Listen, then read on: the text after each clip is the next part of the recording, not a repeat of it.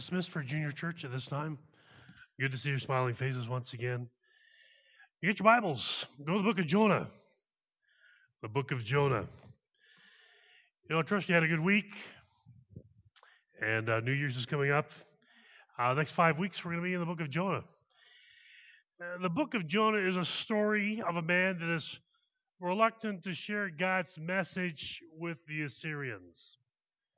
It's a story of a man who tries to run from God. It's a story of a man who doesn't want to share God's message with a people that were considered depraved and unregenerate. A group of people that really weren't your people you really like to hang with.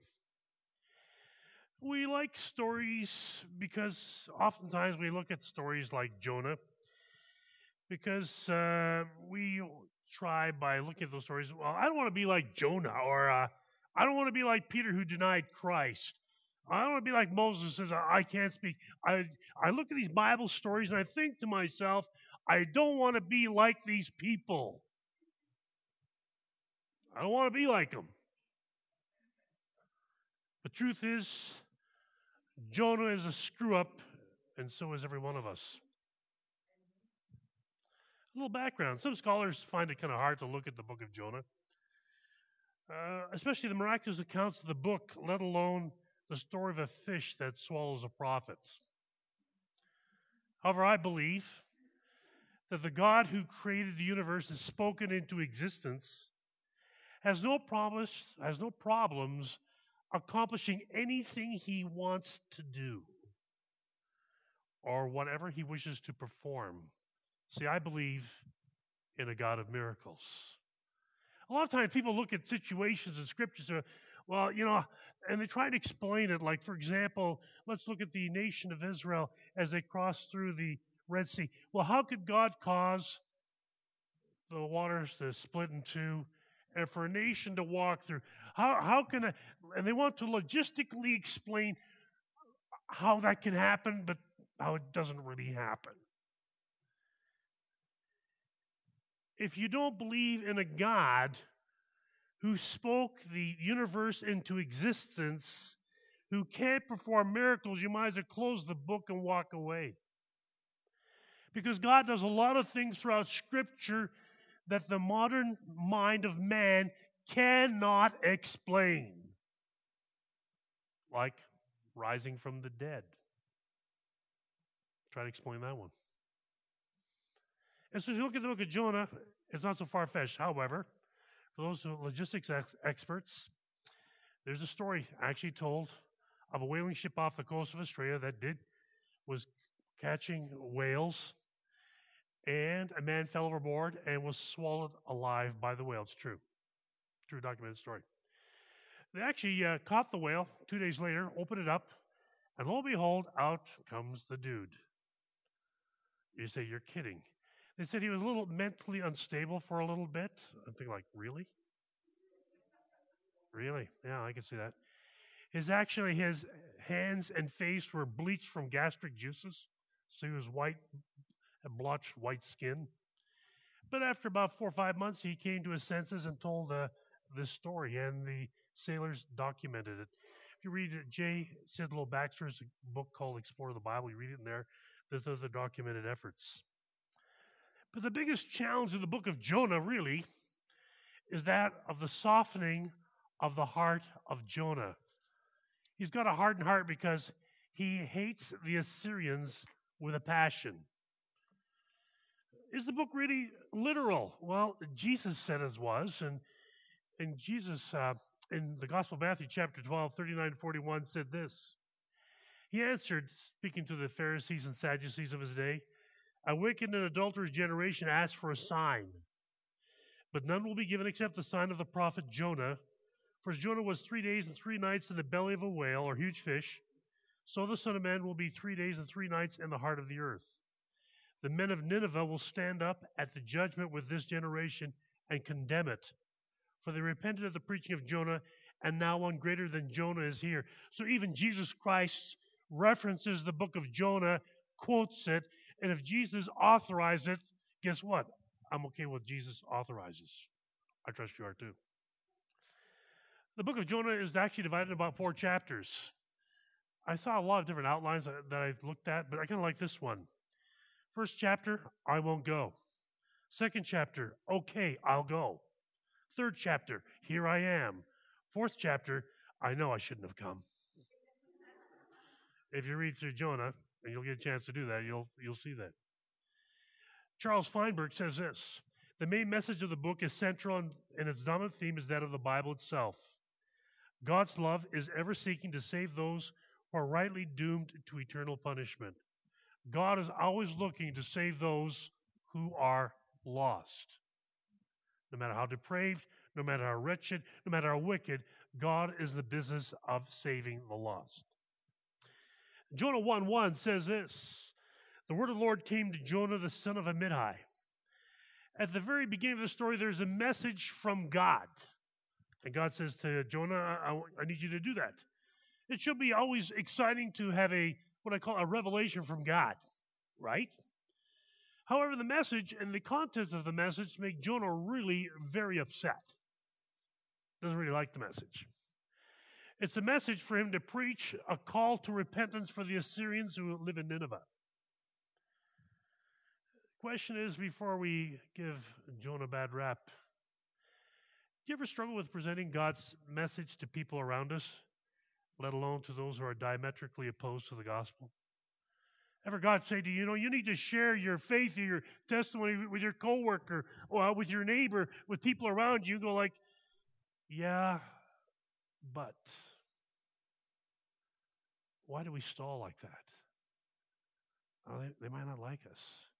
They think I'm some religious quacker nut or something like that.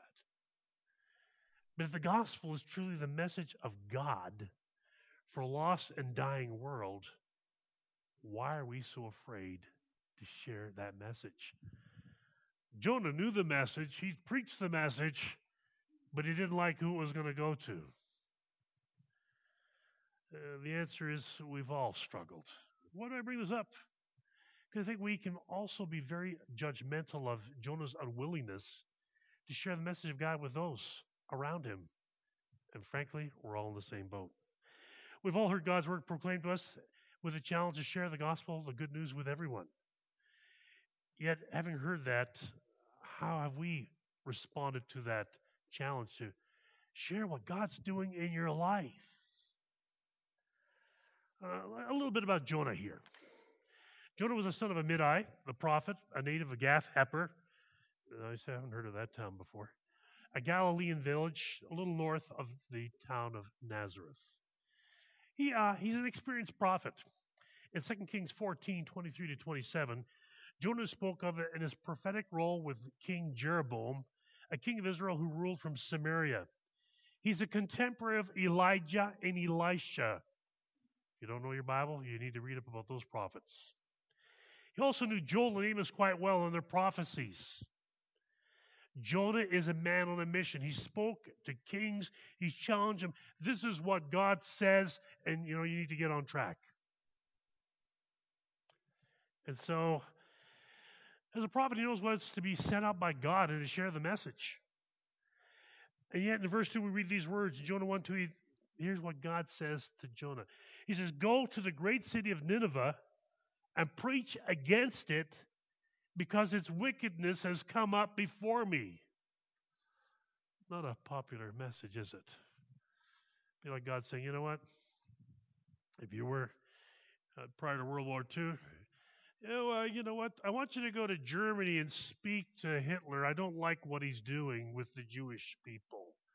Would you go to his court and tell him that I don't really like what he's doing and that he needs to repent? I'm going to say, yeah, I'm there. Yep. That, in a small sense, is the task that God is giving to Jonah. The command here, go, is not an option. It's an imperative command in Scripture. God's saying, Jonah, go. And the expectation is, this is a direct command, do it. And yet that same command is found for us in Matthew 28:19, where it says, therefore, go and make disciples of all nations, baptizing them in the name of the Father, Son, and Holy Spirit. the message to those of us who know Christ is this: we're to go. Same thing with Jonah. He says, the great city of Nineveh. Let me give you a little picture of what Nineveh was like. It's mentioned 2 more times in some of the Lord's messages to Jonah in this passage. Nineveh is described as huge, taking 3 days to walk across, and thoroughly evil. Jonah 4, verse 11 says there are approximately 120,000 people in this city. And this is a job for how many people? One man on a mission from God. And God says, I want you to preach to the city. You need to tell them to repent. Jonah gives no specific about the city's evil beyond the king's command that the citizens turn away from the violence that is in their hands in Jonah 3:8. Jonah's Nineveh, however, is thematically connected to Sodom, another biblical city of evil found in Genesis 18 and 19.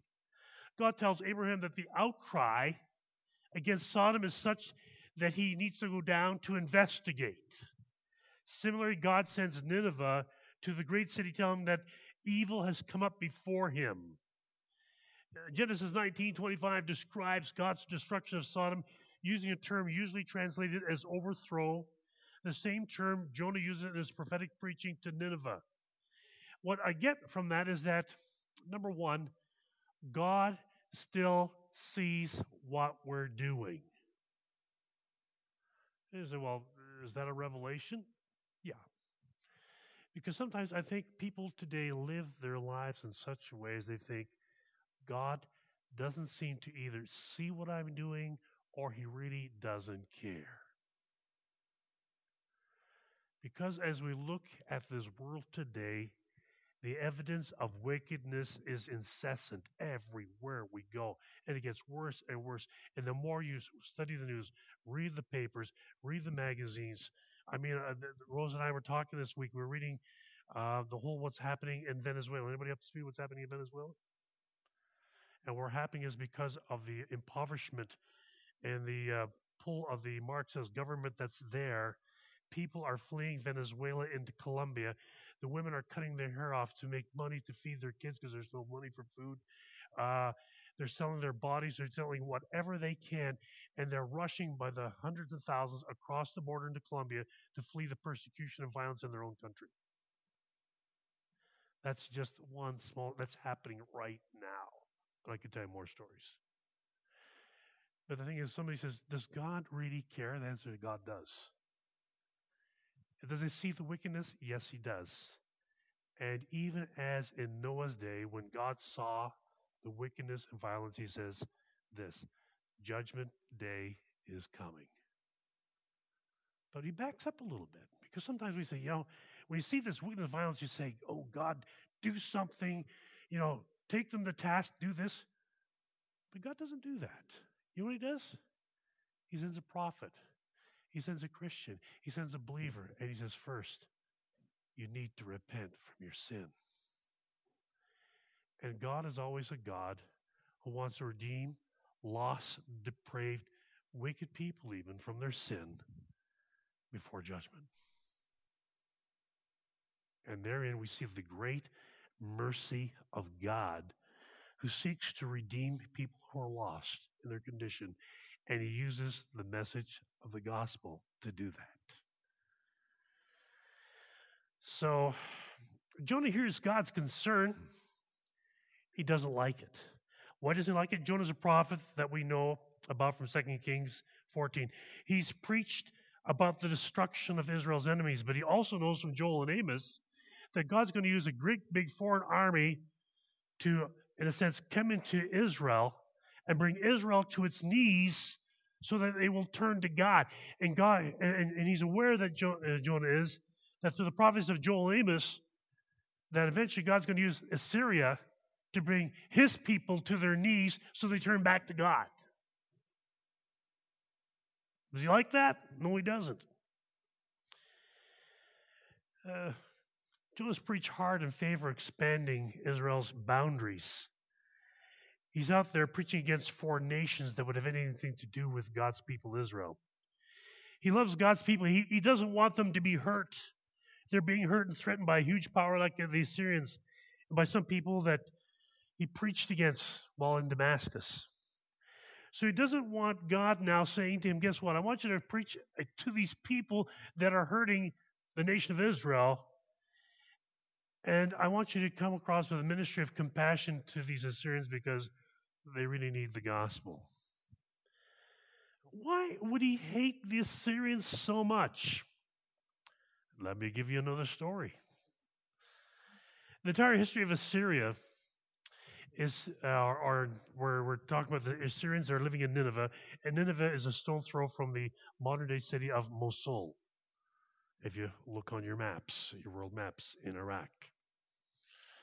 The entire history of Assyria is filled with a reign of violence, terror, torture, killing conquered peoples, and they privately carried home parts of their enemies' leaders' bodies as souvenirs of war.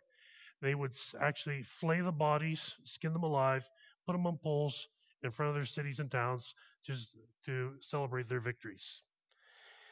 They would usually bring the severed head of a recently conquered king home, raised on a pole in the midst of the royal banquet, commemorating the victory, and finally put it over the gate of Nineveh, where it slowly rotted away as a reminder, don't mess with us or we're going to get you. The opposing generals got worse treatment. The Elamite general Dananu was flayed alive, bled like a lamb. His brother had his throat cut. His body, I could go on and tell about the gore. This is better than a World War II movie.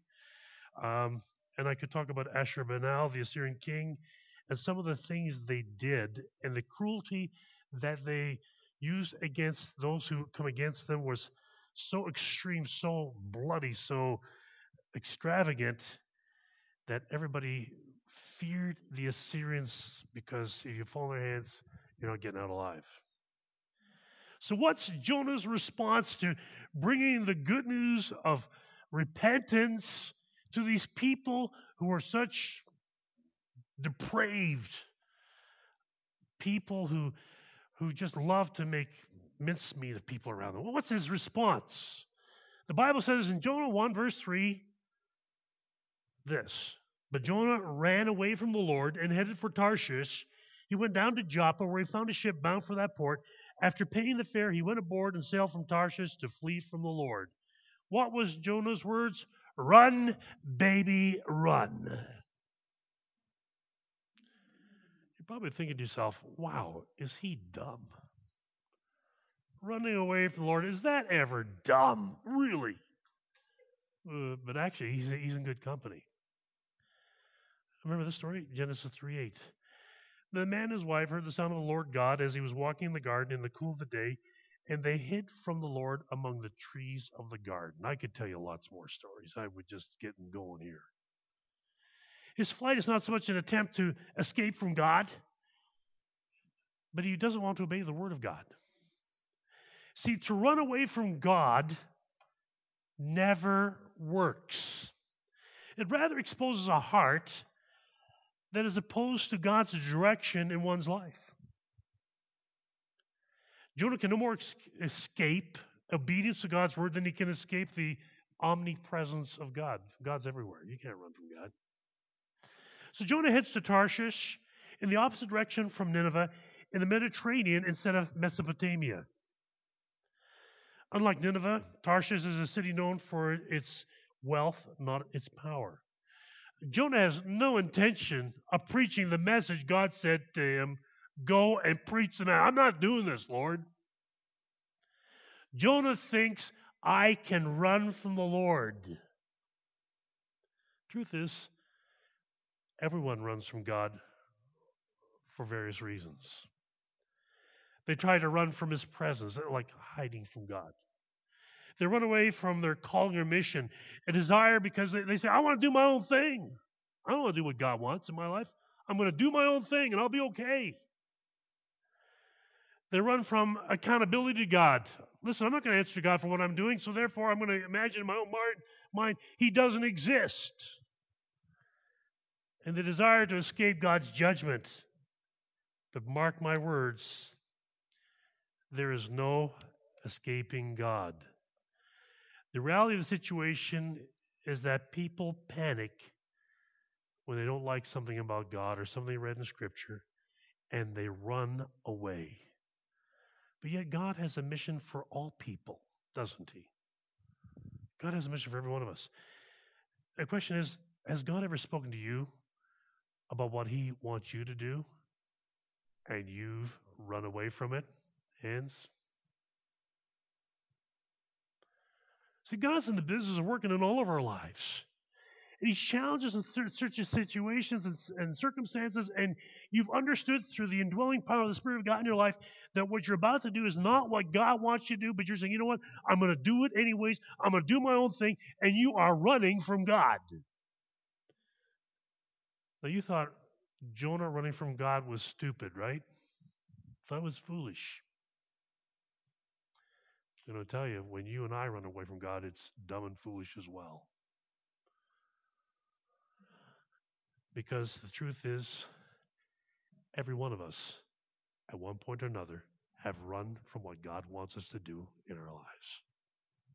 Because we think we've got a better idea, or we don't like God's ways. And so we pick and choose as to what we want to obey and what we don't want to obey. But yet, maybe it's time to turn back and say, God, forgive me and use me as you see fit. Because when a man runs from God, there are always, hear me loud and clear, consequences. Nobody ever talks about that. Because how many times have you met people that used to go to church, used to follow God, used to. And they say, well, I used to do it, but I'm kind of living my own life now. And you'll hear these words, I don't need church. But what they're really saying is, I don't need God. They just don't want to say that because that doesn't sound very good. For a man or woman to say, I don't need God. What people usually want is they want God on their terms. I want a God that I can make with my own hands and I can design and pick and choose what I want about God and not what God fully reveals in Scripture. So we run from God. But yet, Jonah tries to run from God. You and I have run from God. People run from God. And I like to use this phrase always when I meet people that have run from God. Is it working for you? And see, what people try to do when people run from God is they try to fill their lives with all kinds of things and stuff and whatever in the process of trying to fill the emptiness that is in their lives, because when you walk away from God, your life is empty. There are times in your life when you run from God and you fill your life with situations and circumstances with different kinds of people. There's a sense that there's a lull. There's a sort of a semi-satisfaction there, because if sin wasn't wonderful and beautiful, you wouldn't do it. But what you don't realize is that there's always consequences. Just like when Adam, the Bible doesn't say it was an apple, but when he bites that apple, there's an awareness. Oh boy, what did I just do? And for Jonah, he knows God. He's lived for God. He's spoken for God. But he's running away because he doesn't want to deliver the message. God says, I got a message for you. You got to do this. And the thing is, what would you say to Jonah? What would you say to Jonah? Jonah, you're really being dumb. Jonah, you're in for a whale of a time. That's next week's message. But yet, when I think about it, we have to sometimes just take time to just examine our own heart and say, is there any area in my life as I approach 2019 that I can look back in 2018 and say, Lord, I'm not following you the way I should? Because either you're walking with God this way, okay, got it? You're walking with Him.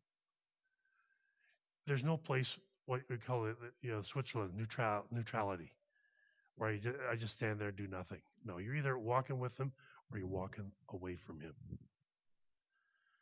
And God says, I want you to walk with me. And so somebody says, what happens if I keep walking my way and doing my own thing? I'm walking away from God. Well, if you look at verse 4, it says, God sent a storm. Oh. So what we forget in terms of the sovereignty of God is that the God who spoke the universe into existence, controls everything that happens. I mean everything. And so you can say, I can run from God, but God says, you can run, but I'm going to send a storm.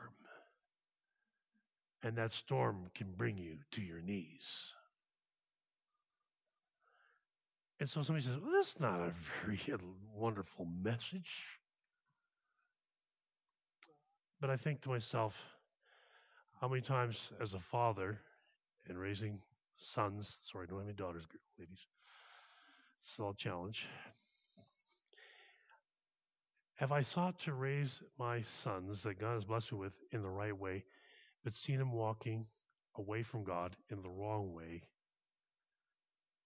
and sometimes had to allow the challenges happen in their lives so they would come back? Do I want to see my children make those mistakes? The answer is no, I don't. I wish I could protect them from them because I don't want to see that happen. Because God knows better. However, the children don't think so. And so we go in our own direction and the storms happen. And the storms are intended to bring you to a point of repentance. Say, oh God, I'm sorry. I'm walking in my own strength. I'm walking in my own way. And Lord, I need to return to you and start walking in sync with you because, Lord, your way is always best. And the question comes down to this, is this. Will I submit to the authority of God in my life? And my friend, I need to tell you that to submit to the authority of God is something you need to do every single day. But the human heart is hard. The story of Jonah is about a prophet with a hardened heart that needs to be softened by God so that he will obey God's calling and commission on his life. So it's time to say no to what you want and ask God to direct you in the way that he wants.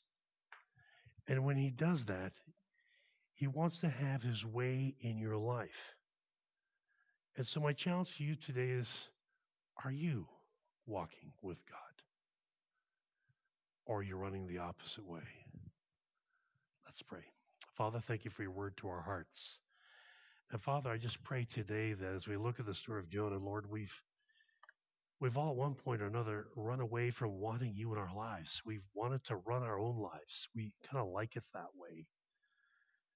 But yet, Lord, when we walk away from you and we don't listen to you, there are storms, there are consequences.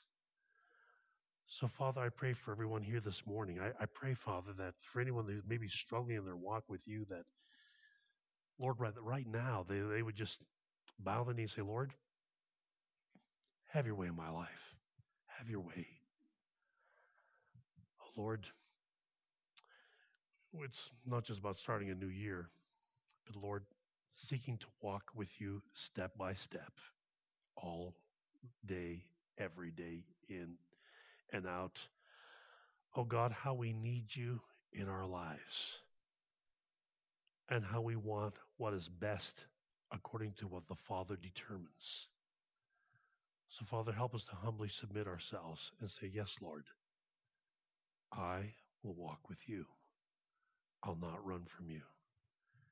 And if we run from you, Father, help us just confess it right now and say, Lord, forgive me and help me to walk in step with you.